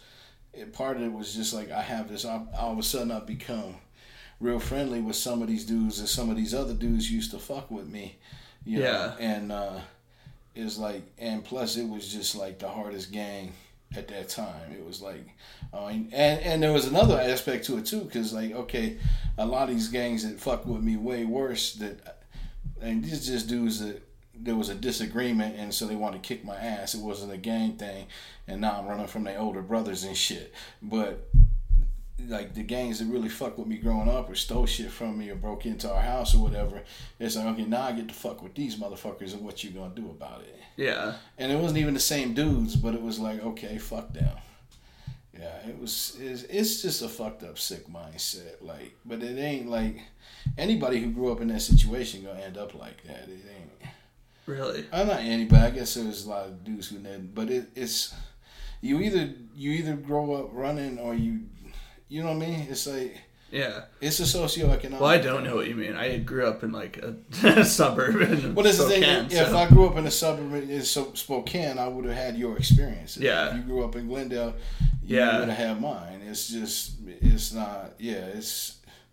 I say it's like a sick mindset, but it's really not. For the most part, the people that's there, it's just where you grow up. Yeah. But yeah, there's like no gangs. I mean, I'm sounding like. How did I confuse? I'm sounding like an idiot. How did I confuse Spokane with Spokane? Spokane actually has like one of the highest crime rates in the country. Does it? Okay. And Spokane is bad. As far as there being organized gangs, I don't know. There's just a lot of like meth is really big in Spokane. Like, so just like anywhere you go in downtown Spokane, you'll see people tweaking. Yeah. But that's it. But like organized gangs also too. Organized. The gangs aren't as organized as people think they are either. It's the Russians. Like because in Spokane there's no black people. There's no Mexicans. There's no. Hey, them Russians don't fuck around. That's like some real organized crime. So like shit. Russians do shit in Spokane. Now, like, I don't know if they're still very prevalent, but, like, when I was a kid, it was 100% okay to be openly racist towards Russians. Yeah. Because in Spokane, it was the stereotype. Russians commit all the crime. They steal all the cars. Because the motherfuckers do. Yeah. I feel bad. One of my best friends in elementary school, he was Russian, like, fresh from Russia, like barely spoke English. I almost said we used to call motherfuckers FOB, fresh off the boat. I almost said that, but I was like, I don't know if Russians take a boat to get here or not. Yeah, they probably fresh off the plane. But no, dude, he didn't barely spoke English, and we were like, we were tight. Take a boat to get here. We still call him FOBs, FOB ass motherfucker. But yeah, dude, Russians. There's a lot of like in Spokane, you'll see like Russian churches, and they have like all the signs are in Russian. And you go to the mall, and there's like a Russian newspaper stand at the mall and stuff. La Habra, California. I used to call that West Korea because fucking half the signs were in Korean. It's because those places like have the Koreatown and shit. But yeah, no, Washington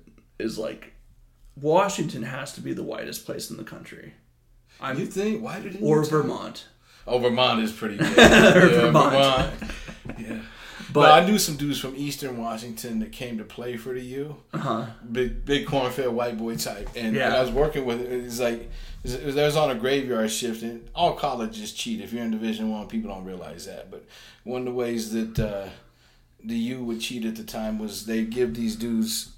The boosters would get him a job. One of my bosses was a big U booster, so he was also working for. So he gave him a job on the graveyard shift, and I was the shift lead, but I couldn't tell these motherfuckers shit because their deal was you just come hang out and play cards all night. This is how we pay you to play football. Yeah. But they would talk about growing up racist and never seeing a black person in person until they came to Salt Lake, and the locals telling them, "Oh, he's gonna rape you in your ass and look out for them black," like crazy. Out the movie shit, like people don't really believe that. Dude, like, that's dudes, crazy. He was like, "Yeah, I was so scared of black people when I came." Growing up in Spokane, so Spokane's like very white, but we're 30 minutes away from the Idaho border. Yeah, and so when I was a kid, they had like Nazi compounds. This is that time. This is the 90s. Yeah. Eastern Washington and Northern Idaho was known for that shit. Since then, like. I haven't heard about the Nazi shit since I was like a kid. I think they got rid of it all. Like there was a Nazi compound on Lake Coeur d'Alene in Idaho, and they got rid of that. But when I was a kid, we'd hear about that. I found out about it in school because like I saw a book about like fascism in the U.S. and saw a picture of these Nazis. Yeah. And then in the caption it said Coeur d'Alene, Idaho, and I was like, "What? That's like 30 minutes from where I live." And I was like, "No way!" Like that's crazy. Coeur d'Alene is beautiful too, dude. Coeur d'Alene is my favorite place in the world. If in some weird fantasy I can make it as a comic and like I can just have a life where I'm flying out to gigs. If I could do it from Coeur d'Alene. There's a comic. What's the Flathead Lake in Montana? That's nice. That's one of the most beautiful places I've ever seen. You know Dan Cummins? Yeah. He lives in Coeur d'Alene. Okay. Yeah. He started in Spokane. I could do summers and springs in Coeur d'Alene. Yeah. Part of the fall, but winters. It's too cold for me here. Yeah. Fuck that. Dude, yeah. Except this winter here. This winter is like a Spokane winter for me. Yeah, it's like Happy Easter, motherfucker. It's snowing like a sumbitch outside. Holy shit. I'm just hoping to hold good through the weekend, the weather now that it's halfway sunny. Yeah. Dude, so I have 2 more questions. Okay. All right. What's your favorite racial slur? There's so many good ones. Yo, you're going to get taken. It's just because it's so funny, man. Tar Baby is the funniest one. Tar Baby? What's that one? Have you ever seen that? I never heard that. No, it's a skit on Saturday Night Live, the old ones when it was good. It was Chevy Chase and Eddie Murphy. And it's a word association game. They're doing a psychological test. Eddie Murphy's applying for a job. And Chevy Chase is reading him word and start out cat, dog, and eventually black, white, and he starts going into racial slurs, and the Tar Baby is one of them that he used. It's just, and then he dropped. I've never heard that one. Yeah, and eventually, dude run out. Jesus Christ, was Richard? Now I'm gonna look racist. I'm trying to remember if it was Richard Pryor or Eddie Murphy. One of them black dudes. It might have been Richard Pryor actually. That's all right. Eddie Murphy copied him. He admits doesn't help that they both have mustaches. Well, Eddie Murphy used to directly rip off his style, and Eddie admitted that. So, no, it was. But I think it was Pryor. But because by the end, he runs out of white racial, so he's like honky, honky, honky, and then Chevy Chase dropped an N-bomb on him, and you could say that on national TV back then. He just said honky, honky, and he's like dead honky. And then Chevy Chase offered him the job for like triple the fucking wage. That's funny. Yeah. My favorite's always Italian ones because there's like 20 different ones for Italians. You're going to get kicked off of YouTube behind that Tar Baby shit. I'm posting this, so we'll see. It. And it ain't nothing. It's just the funniest sounding one to me. Like, there were some good Asian ones. It wasn't Pie Face, that one, but... I like that for Italians, you can go Dago, Guinea, Ginzo. Wop. I remember Wop when I was a kid. Like, that was like there's 10 different ones for the same thing. Yeah. They also got a lot of good, like, they insults for other people in Italian. Yeah. I didn't know about, like, white racial slurs, like, for, like, white ethnic groups like Italians and stuff until I, like... visited my wife's family. I didn't know what I didn't know what a Polak was until I went to the East Coast. I just remember my favorite. No, my favorite one is White Patty. White Patty. What's that? It's not. I haven't heard it since I was a kid in elementary school. But yeah, they call you White Patty. Like, shut up, White Patty. It just, I don't know where the fuck it came from. But White Patty, that's the funniest one to me. Just because it's so. It's the same thing as Tar Baby. It just sounds so fucking weird. It's off the wall. Yeah. All right, last question. I close with this one every time. If there's one country you would wipe off the face of the earth with a nuke, which country would it be? Fucking United States. No, I'm just... Maybe if I wasn't here and my friends and family... No. Holy shit. One country I would wipe off the face of the earth. I need to keep up with more shit politically. Is Iran still pretty oppressive and homophobic? And yeah, but so's every other country around there. That's true. Dude, Iran used to be sick before the U.S. got involved.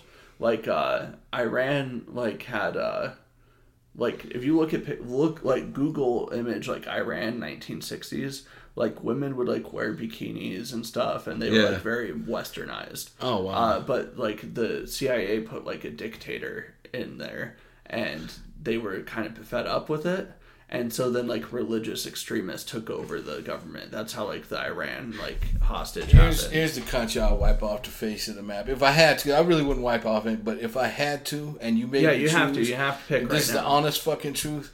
All right.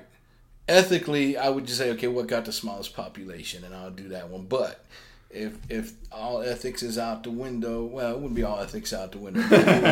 Dude, we're killing a whole country. There's no ethics Yeah. That, and it would be Ukraine for real. Just because I'm so sick of hearing the bullshit stand. It's like it's the same fucking shit. I don't give a fuck that this dude is a fucking ex-comedian that is the president of the country. Like, he got Nazi fucking ties.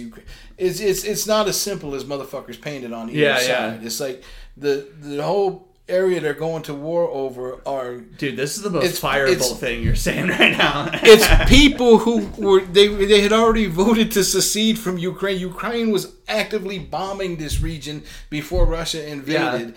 It's like there were people who were trying to secede from Ukraine and rejoin Russia or be independent, depending on the region. Anyway, and Ukraine is fighting to keep some motherfuckers that don't want to be there. Russia's trying to fight to take some motherfuckers in that want to be part of their country anyway. Not all of them, but it's like it's fucked up on both. This stand, I just hate to stand with. It's fucked up on both sides. It's like you simple-minded sheep motherfuckers. Like no, dude. Whenever I see anyone, motherfuckers that wore masks during COVID, and I'm not a Republican, but they was right about that shit. Like no, it is weird that Republicans were right because they. I hated the thing I hated worst about COVID was if I went into a store, because I hate Democrats too, and I am far to one side or the other, and it don't matter which side that is, but to me they're the same fucking party with a few differences. But I hated it if I went into a store, if I opted to leave the mask off, if I was feeling angry that day and was like, fuck you, what you gonna do? Because I didn't want to wear a mask. People would assume I was Republican, especially when I was out of state. Dude, which is crazy. If I was like in a state that was more balanced, or was down in Nevada or something, but people would assume I was Republican if I didn't wear the mask, and if I did, they would assume I was Democrat, and I hated that shit. Yeah. It was like, why is whether I wear this mask a political statement? It's like this. I just had other beliefs from Utah. Was a much better place because Amanda and I moved here in 2021. where Utah was done with COVID by 2021. Dude, they were so... Like I said, I sat out of open mics for 18 months because I didn't know Wise Guys opened after a month. Dude, that's crazy. I'm listening to comedians on national podcasts bitch about how everything's shut down and have to do the car honk shows and the online shows and shit, the Zoom shows, and then I find out Wise Guys has been open for the last 17 months. Dude, Amanda and I were in Washington the whole time, and we couldn't do anything. Yeah. Like, 1 year into COVID was when the club opened up again. Yeah. Yeah. I went 12 months without going on stage.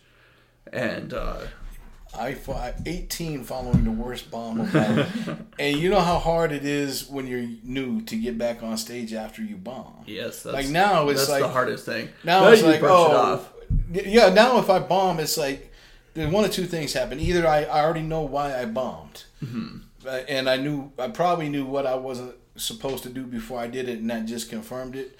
Or if I don't know why I bombed, it's like, okay, now I'm gonna learn something because. And then if I go back and watch the film enough and ask around, like, I'll figure out why I bombed. And it's like, okay, now I just learned something. It's like, it sounds cliche, but sometimes bombing is way more valuable than killing. Yeah. You learn a lot more. Sometimes. I like killing. I do, because it's a double-edged sword. Sometimes when I kill, I don't know why I killed. Mm-hmm. So I love killing, and then but that could be just as that's the thing, because you can learn from killing. People don't know you can learn from killing. Why did I kill? Absolutely learn from was killing. It just a butter audience? Because it could be that, or was my delivery way? Sometimes I've thought my delivery. You watch the film, you pick out why they laughed at certain things, and then you replicate that next time. Sometimes I've thought my delivery was way better than it usually is because I felt comfortable, and I watch the film back and be like, "Oh no, that crowd was just butter." My delivery, I was stuttering, and I didn't know I was tripping over words. I have a tendency to cut sentences short and not realize I'm doing it. And but then there's other times that it's like, oh yeah, I killed because I slowed way down. Sometimes in the moment you pause for an extra second, and it's like, oh, they need a little more time to process that. I guess the one good thing from bombing, for me at least, is like I never want to feel that feeling again. Bombing's a double-edged sword for me because you do learn a lot from it, but it usually takes me 4 or 5 actual paid shows to get my momentum and confidence back after that. So it is a double-edged sword because it's like it hurt the confidence, but I've learned so much from some of my bombs, and I've only had 2 on paid shows, and those hurt the worst, but it's still, I know exactly what I did wrong and exactly. And in both cases, I knew I was running. I thought I could get the audience back if the joke fell flat. And it was a matter of, no, the joke was so offensive for that audience that there was no coming back from it. And that taught me, like... That's the worst, when the audience writes you off after, like, one joke. Yeah. I've had that. I guess... I'm going to share this. We're probably going to wrap it up here in a second, but... Dude, one of the worst bombs. I don't know if you saw my set last night, but I started off the joke saying I met a vet today. By vet, I mean the kind that helps animals, not the homeless kind. Yeah, and I like that. That gets a good laugh. But I did that in North Idaho in front of like a bunch of Vietnam vets, and it bombed so hard. They booed. Really? And then they started chanting USA, USA. Like I was going after the vets. Like he's like, no, there was a homeless joke. Then I had to double down. So I was like, oh shit, no, I'm sorry, that never happens. People who leave the military never go homeless. I'm just full of shit. And I'm sure that didn't work. That did not work. That did not work. I feel blessed in the sense that my two bombs that were on actual shows, they came halfway through the set, but it was. And both of them were like Karan Reddy he was there. He made fun of me after one of them because it was on one of the Wise Guys' son, and he's like, "Man, I've never seen somebody go from killing that hard to bombing that hard ever." And I'd done the same thing a week before with a different joke. Both jokes I knew I shouldn't be, but I put them both in the middle of the set, thinking, "Okay, I'll get the crowd going with the shit I know is gonna work." And then I'll drop this in here, and if it don't work, I'll recover. And I did it 2 weeks in a row. Like one at a bar show, there was a crowd that didn't know me, but the Sunday special people know me, and even they were like, yeah, that. And it was.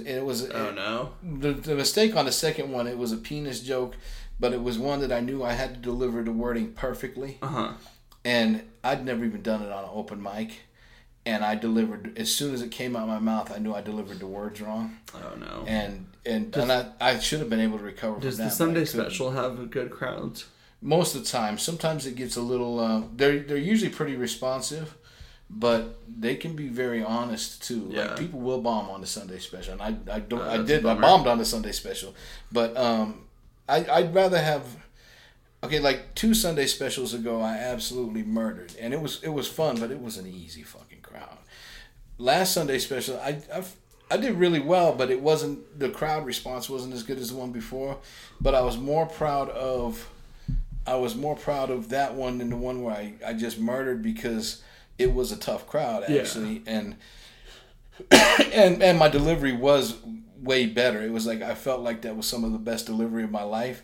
And this is a crowd that was tepid the whole time, and more than a few comics had what I would call a bomb. Maybe they wouldn't, you know what I mean? But it was like, it was a crowd that was tougher to get. And so I think it's more fun to get a crowd that is tough, I think, than to just slay a crowd that is going to laugh at anything. Yeah. I do like the crowds that will laugh at anything, but that's... Oh, it's always fun. Yeah, it's fun for sure. That's why I was really excited for Skankfest last year, because I thought that's what it was going to be. No, it wasn't, was it? It was not at all. I had a rough set. I got thrown onto a show. So the booker texted me like 5 minutes before the show and said, "Hey, do you want to go on this show?" And it was like on one of the main stages at the festival.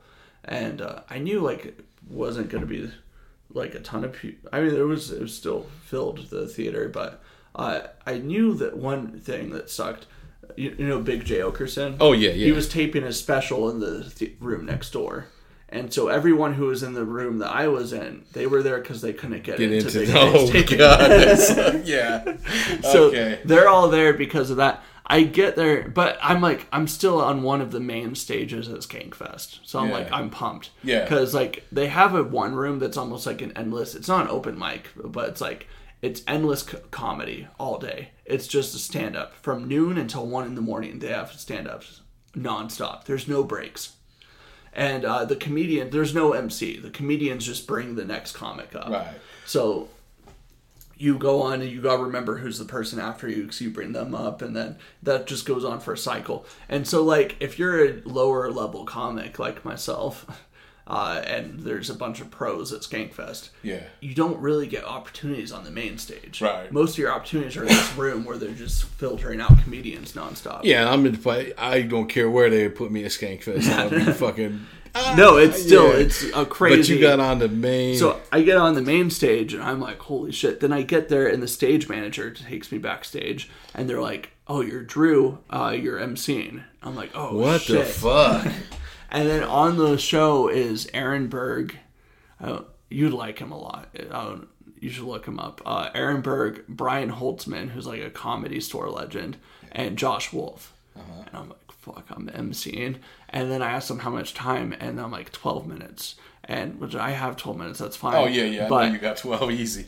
But I'm backstage, and these famous comics who I am in awe of, they start talking to me before the show. So I'm not able to mentally prepare a set. Yeah, I was going to say, that would rattle me being thrown into MC, and especially people on that level.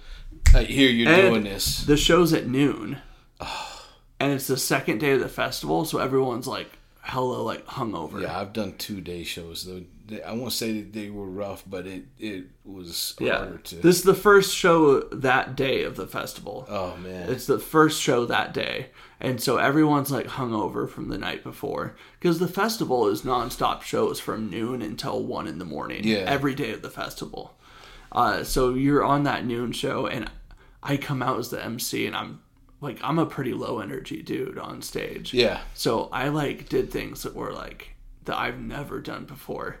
I grabbed the mic and I was like, "What is up, Skankfest?" And I tried to build the energy. And then I go into my material, and it was a rough set. I mean, there were some parts I got laughs. It wasn't the worst bombing ever, but just because... I don't think I've ever heard you say "What's up" or "How you doing." You don't usually do that, right? No. Yeah, I just jump into my material. Yeah, I've never, like, when I'm emceeing something, I think, I don't want to say, I don't want to ask them how they're doing because I don't give a fuck. It's like, are you going to laugh? And I know that's what you're really asking when how you're doing.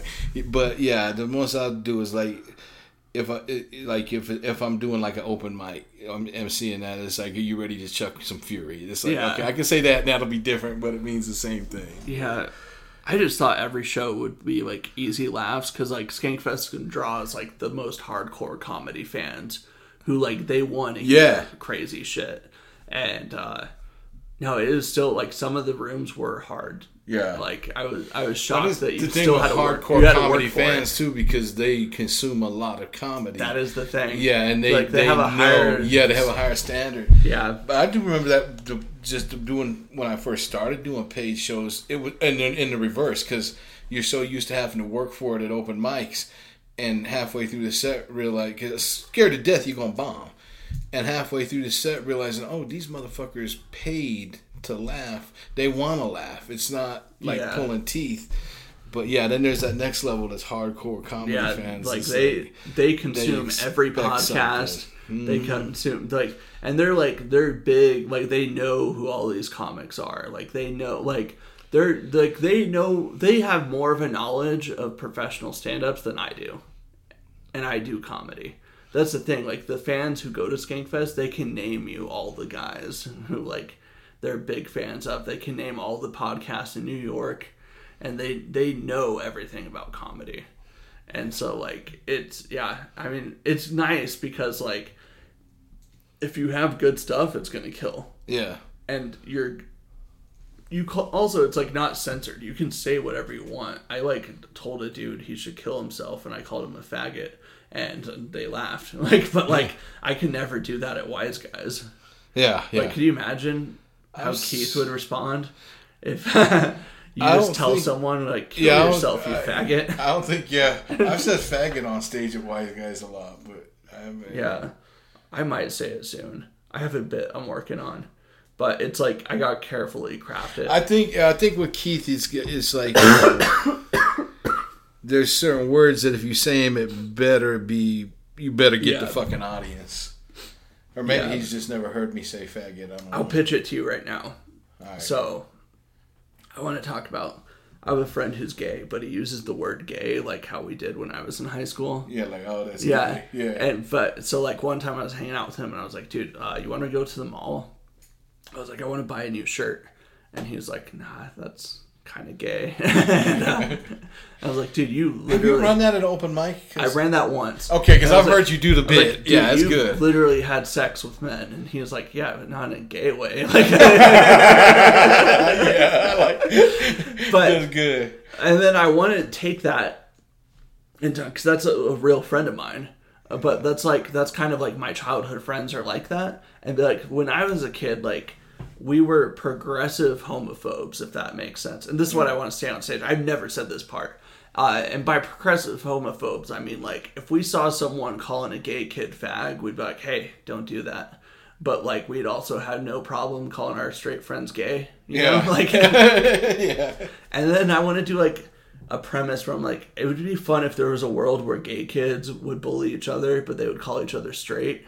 Like, like, what are you, straight? Like, dude, you're so fucking hetero. But I don't know how to word that, so I'm... Oh, this got legs, though. I'm trying to work out one where it's...